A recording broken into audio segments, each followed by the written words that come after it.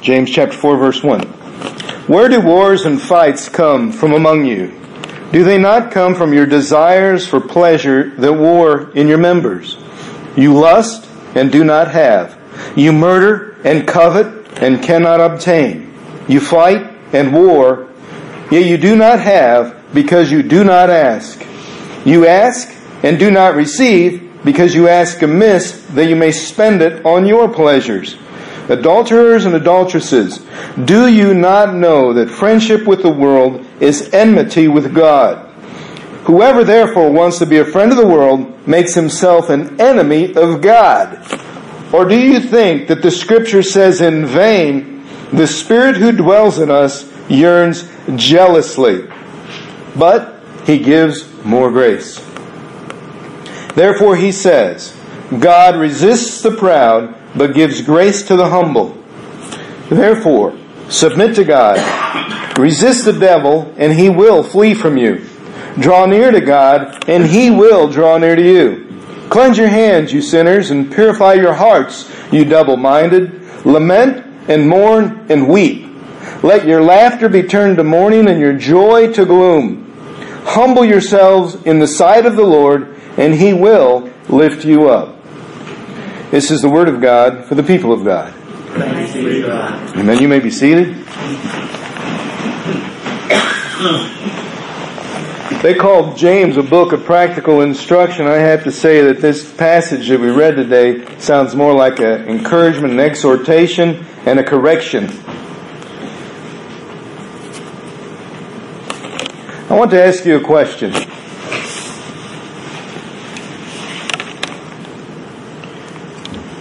I hope you're ready for it. When is the last time that you got down on your knees or fell on your face before God and repented, asking for mercy and forgiveness? Do you know the last time you did that? And how often do you think you should? I know some spiritual giants who do this daily. They don't want to leave any stone unturned. They don't want themselves to be high and mighty in their feelings and thoughts toward God, but rather they get down before God on their face and say, God, have mercy on me. You ever wonder why that some people don't do that? Pride. That's the only thing that keeps us from being on our knees before God is pride. Or arthritis, yeah. But repenting before God requires no physical malady to prevent it. Just the willing spirit. So I'm going to ask you today, how is your walk with Jesus? We had Real Church Wednesday. We were asking questions for accountability. And I won't say who said this, but I asked, how close do you feel to God on a scale of 1 to 10, with 1 not being so close and 10 being very, very close? And one person said it's a 1. A little later we asked this question. How often do you pray this week? On a scale of 1 to 10, 1 not at all, and 10 being couldn't pray more. Pray without ceasing, as Apostle Paul says. And the same person said it was a 1. Of course, there's a correlation to how much we pray and how close we feel to God. But there's also a correlation to how much we pray and how much power God works in our lives. There is also a correlation to how much we pray and how much God is transforming us. Why? Because God alone has the authority and permission and power to transform our lives. He's the only one who can make the corrections. He's the only one that knows what needs done. This week, have you been living in service and devotion to the Lord Jesus Christ? Or have other things distracted you? You might ask me why I'm asking you these questions. It's because a relationship with Jesus Christ, these things are byproducts. You don't have to think about them, it just happens. In a relationship with Jesus Christ, you will love Him and devote your life to Him because that's the kind of relationship you have. Much like Mary, who anointed Jesus' feet with her tears and wiped them with her hair, loving Him that way. She didn't have to think about, is this a good idea, or am I too busy, or if other things distracting me? She just did it. Here's one for you. And I don't like my answer most weeks, but this week I have a different answer. This week, have you led anybody to Jesus Christ? Friday night we saw salvations happen at Celebrate Recovery, and it overjoyed my heart.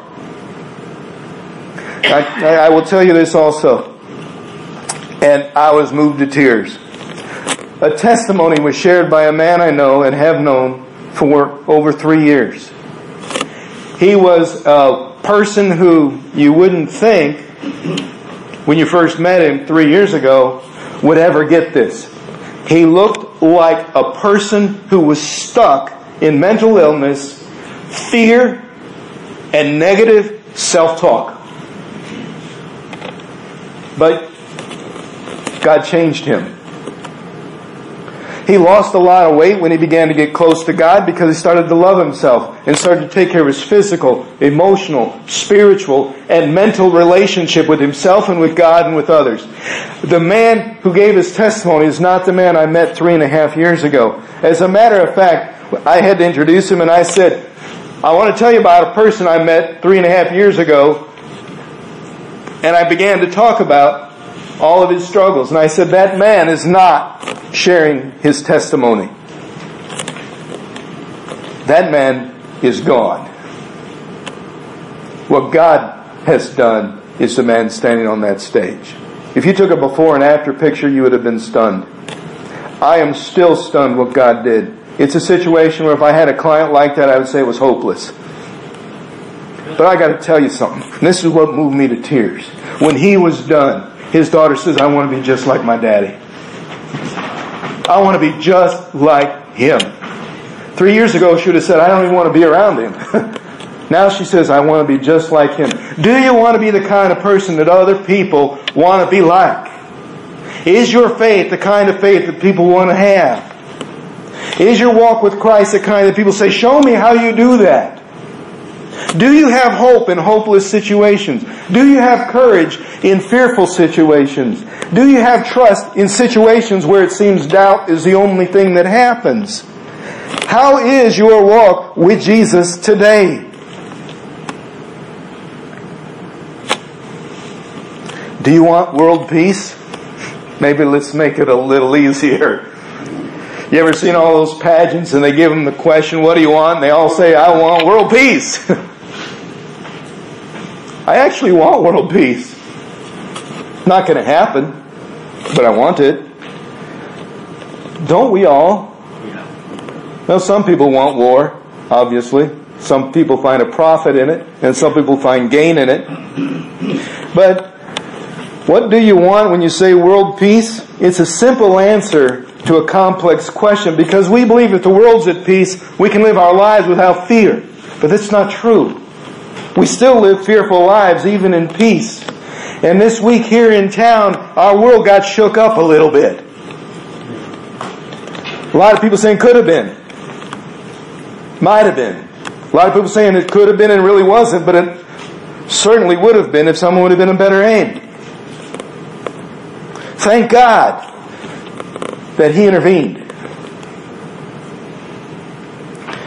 But that kind of life, that kind of situation means this world isn't all godly.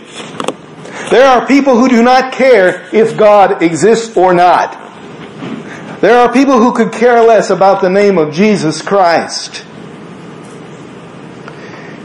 And yet the same people who feel that way are living in a broken world and wondering what's wrong with it.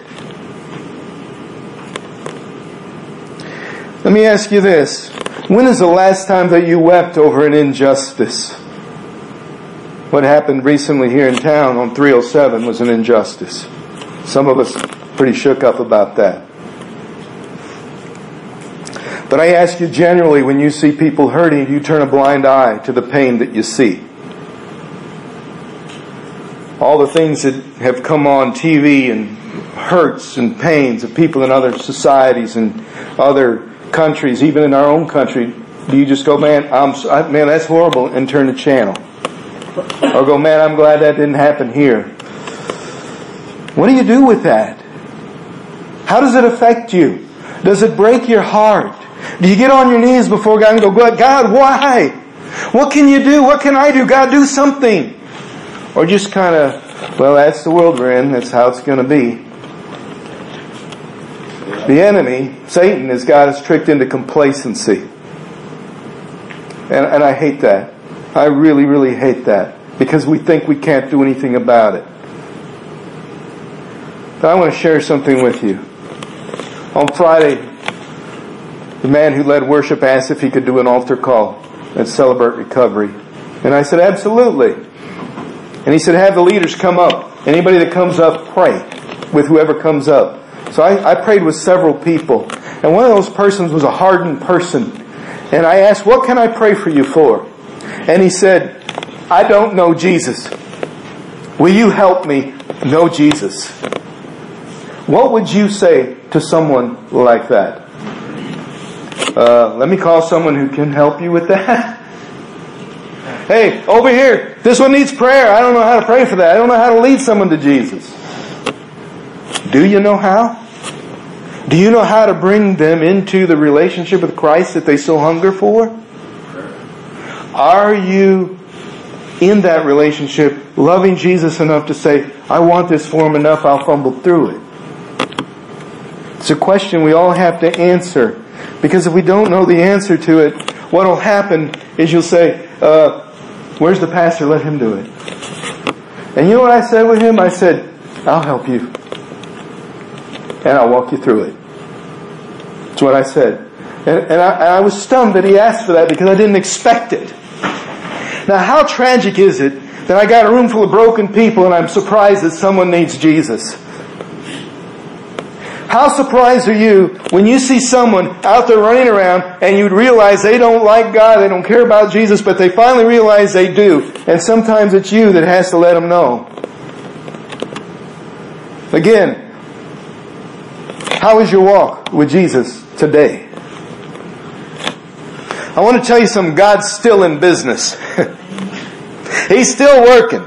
He's not done yet. No matter what the atheists say, no matter what the agnostics tell us, or the Gnostics tell us, or the Enlightenment people, or the New Agers, or the Islamics say, no matter what the Hindus say, or the Shintos, or the realists, or the folks that don't care about anything religious and don't want to hear about it, no matter what they say, Jesus Christ is still in business. And He will be in business for an eternity. He was, is, and always will be Lord of all. Whether they realize it or not. Whether they acknowledge or not. Is it not peculiar to you that you can talk about any other religious figure in school but Jesus? You can talk about Muhammad. You can talk about Buddha and they won't shut you up. But you talk about Jesus and they will. Why is He singled out? You know why? He's a threat. Not because He's a threat. It's because He's an answer that they can't understand. They don't know what to do with Him. They don't know how to respond to the name of Jesus Christ. They think people are fanatical. But I will tell you this, He's still the best and only answer for the world's issues. If the golden rule were followed, there would be no more struggle. The golden rule, for some go, what is that? It's do unto others as you would have them do unto you. This was taken, believe it or not, from somebody else who said it backwards. It says don't do to others what you don't want them to do to you. But Jesus says be active. Do to them what you want them to do to you. Do it. Don't say don't hurt them, but rather actively love them. God is trying to get you and I to do something. Everything Jesus says, build your house on solid ground, on a rock, not sand. Do things. Why? Because a relationship with Jesus Christ is not stagnant. If you ask God to use you and you seriously, sincerely seek Him, He's going to put you to work helping people get closer to Him. Jesus doesn't seem to be as popular a situation today as He used to be. Not even in the church we're sitting in. A lot of people here today say, well, I know Jesus cares, but I got to do something about it. Why do I say that? Because as your pastor, I should be a whole lot busier doing some stuff for God.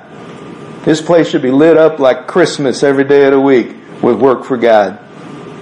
But it's not. There should be hundreds and hundreds of people coming through our doors every week saying, God is found here. We're not as busy as we could be for Jesus. Maybe that starts with me.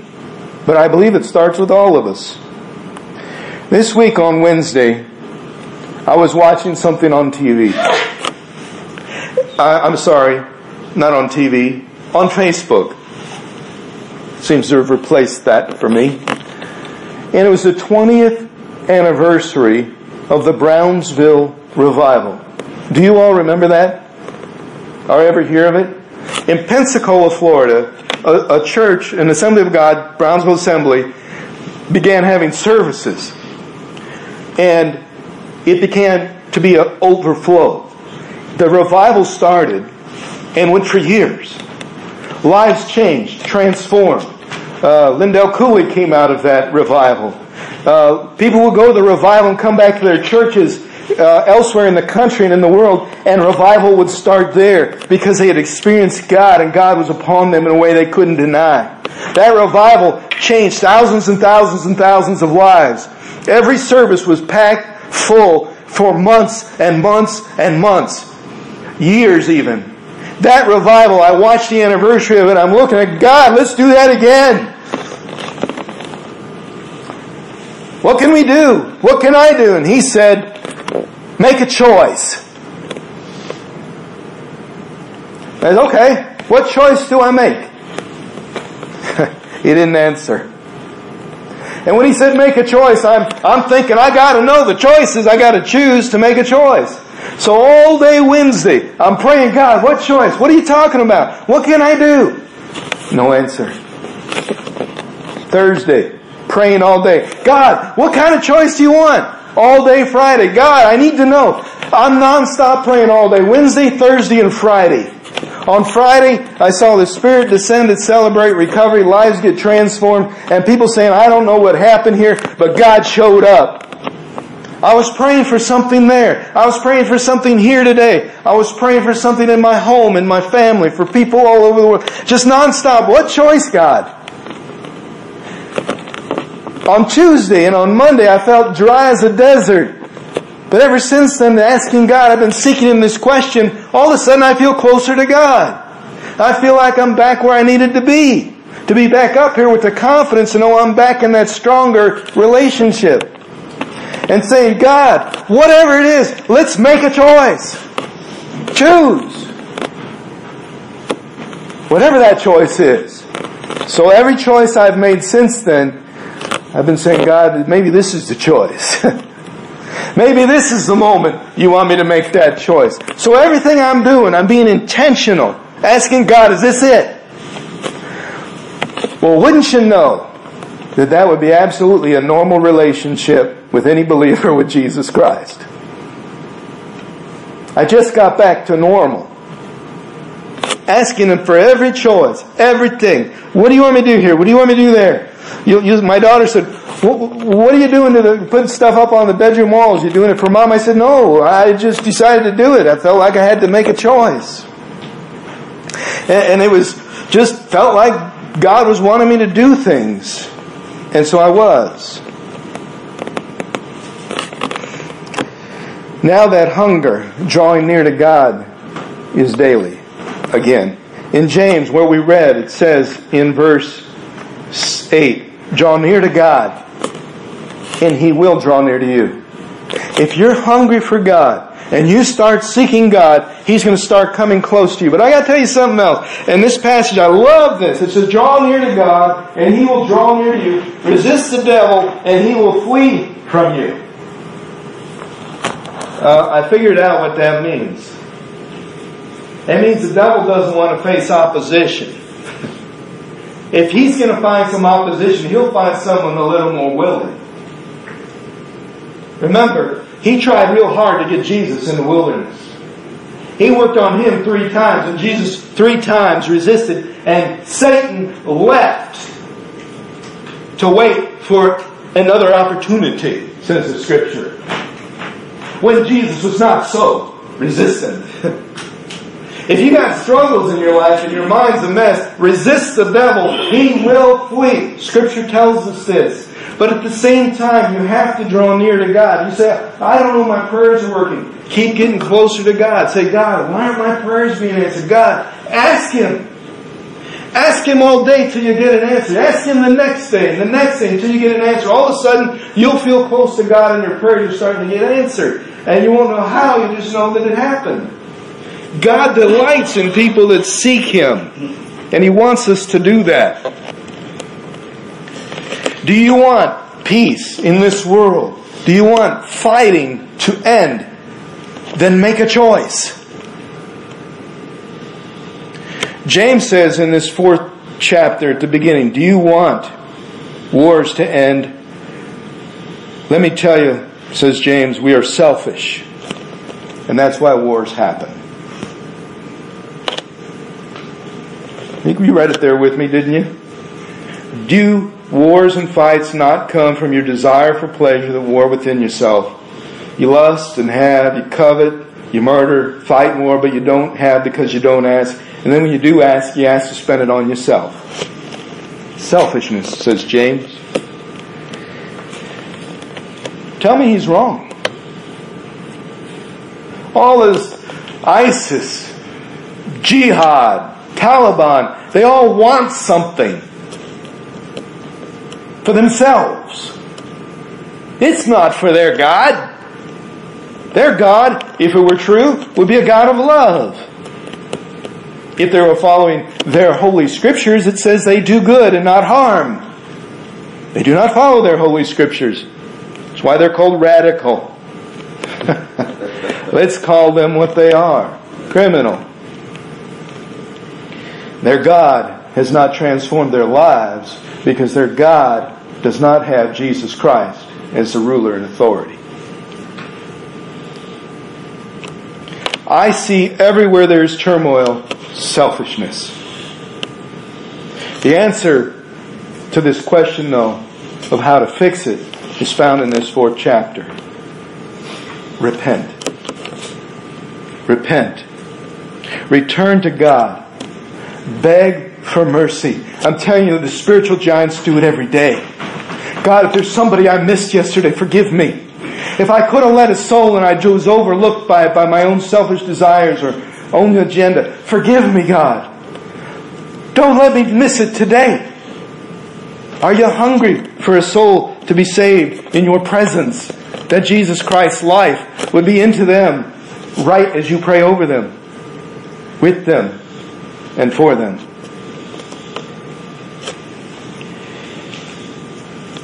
Here's the thing. You can't ask for repentance if you don't believe you need it. If you don't think you actually need it, it won't work. If you don't believe Jesus is the only answer for you, this won't work for you because you have a plan B. Jesus is the only plan, way, truth, and life you need. Amen? Amen. I'm telling you stuff that should make you a little uncomfortable and make you think about, what am I doing? What am I doing? What are you up to? What are you going to do? I put on my lock screen on my phone a little thing that reminded me about this. It says, what you going to do? Every time I pick up my phone to open it, it says, what you going to do? And I have to answer that question. What am I going to do right now for God? What am I doing for God right now? Or am I about to do something that has nothing to do with the kingdom? We need reminders. We need friends and people in the faith to encourage us to do good things. James tells us that we are sinful people. And if we've ever sinned, we are sinners. Yep, we're all a room full of sinners saved by grace. But that doesn't mean you don't need Jesus. It means you need Him more to help you to walk out that life of grace. Did you forget you needed Jesus? Every moment, every day, every hour. Remember that old hymn? I need Thee every hour. Most gracious Lord, I need Thee, oh how I need Thee. Oh bless me now, my Savior, as I come and draw near to Thee. Wouldn't that be an awesome prayer? I got to tell you though, maybe you don't know this, God cares about you. 1 Peter chapter 5 talks about how much He cares about you. But he also says something very similar to what James says.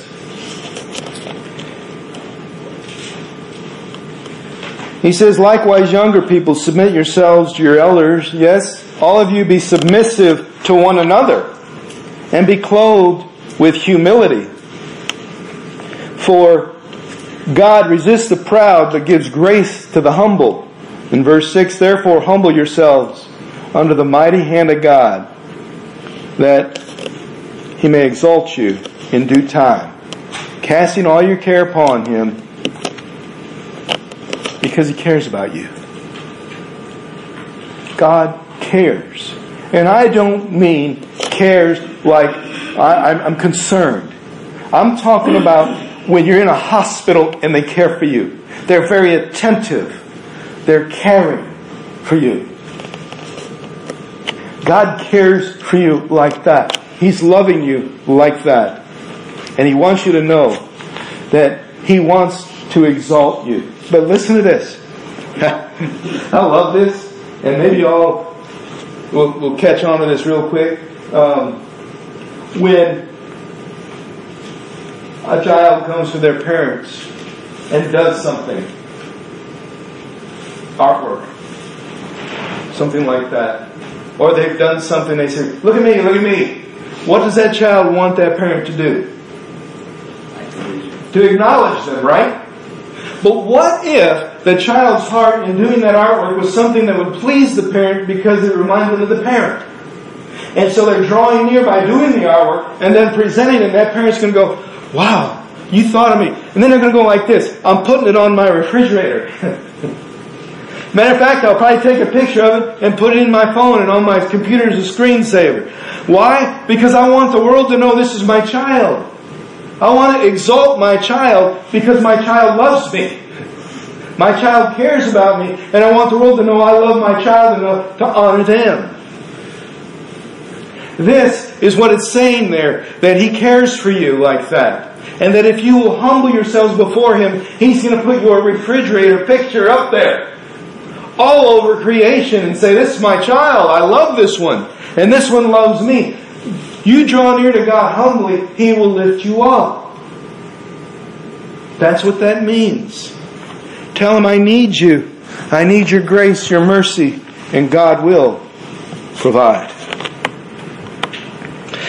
God knows what we need. He cares about us, and that's bottom line.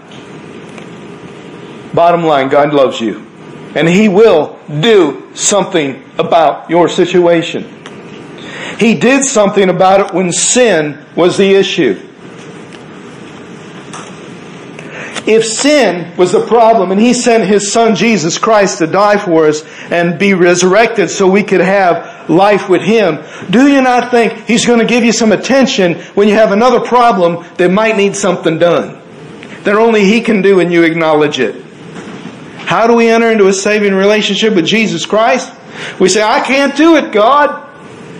I need you to save me from myself, from my sin and my sin nature. God, you got to do it because I cannot.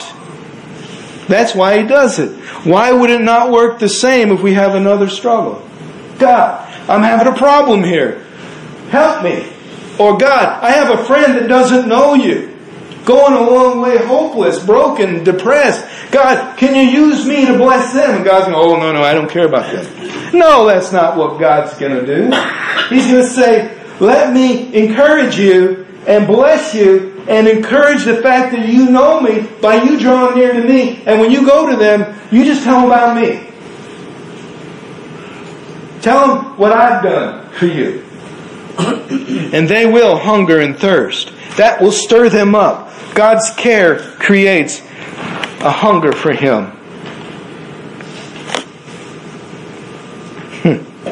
In Micah chapter 6, as I wrap this up, there's the following verses are found. And maybe you have heard it before. And it starts off with, He's shown you, O man, what is good. And what does the Lord require of you? But to do justly, to love mercy, and to walk humbly with your God. Now let me break that down for you. It's real simple. It doesn't say what does the Lord require of you as in a commandment. It's how do I follow God? This is the answer to how do I worship God? It's what the people are asking. How do we come back to God? How do we follow and worship the right way? Because this chapter is talking about a nation that has gone after other gods that won't deliver them. And so it says, what does God ask of you to worship Him, to be faithful? And it says to do justly. And that doesn't mean to jury people. Do you know what I mean by that? If you see somebody go, oh, you need to stay away from that. That person's unacceptable. This person's sinful. This person's no good. You need to just be away from them. There are a lot of people, even in our church, say, I'm not going around certain people anymore. Because they just hurt me or they're not godly, whatever reason. But to do justly doesn't mean that. That's called judgment. What to do justly means is to be in a place where you understand that you are offering favor. And you offer favor to people. Not trying to create this person's good or bad, but rather to say, this person and I need each other by grace. And when it says to love mercy, this word love is not just like kinda. It means all the way. That mercy is what God offers us by Jesus Christ on the cross. And if you don't love that all the way, you're not quite getting it. Because this is the only hope you've got. It's the only hope we got. It's Jesus. It's the only hope that can redeem us and save this broken, lost world. And it says to love that. And that mercy is exactly what it says. The love of God shown forth. So to love the fact that God is merciful to you. To say, God, thank you so much for being merciful to me. Thank you. I need it. I love that. And it says walk humbly. It simply means that you let God do His work and you do the work He's asked you to do. Not tell Him the work you want Him to do. Let Him be God. And God wants that. And all those things, He's asking us to be humble.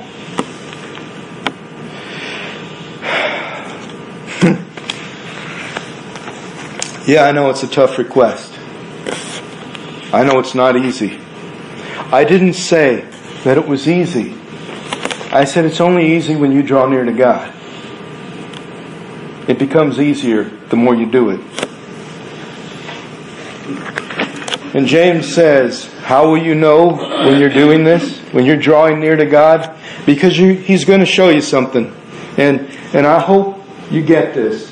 When you look in a mirror and you draw near to God and say, God, show me who I am, He's not going to show a reflection of you in the mirror. He's going to show you Jesus Christ. Because you are His righteousness in Christ. And you can look and say, oh, but you don't understand, God, I've got this issue in my life, this sin or this struggle or this problem. I'm not like Jesus. God's going to say, yes, you are. You're going to know I'm not. And when you look in God's love and grace, you're going to see how far you are away from being like Jesus in reality. And it's going to humble you. You're going to say, God, I'm not like Him. Quit comparing me. Let me be a better me. That's what we say. Let me be the best I can be. And He's saying, no, you need to be like Jesus. And I can't, God. I can't do that. Well, it's true, you can't.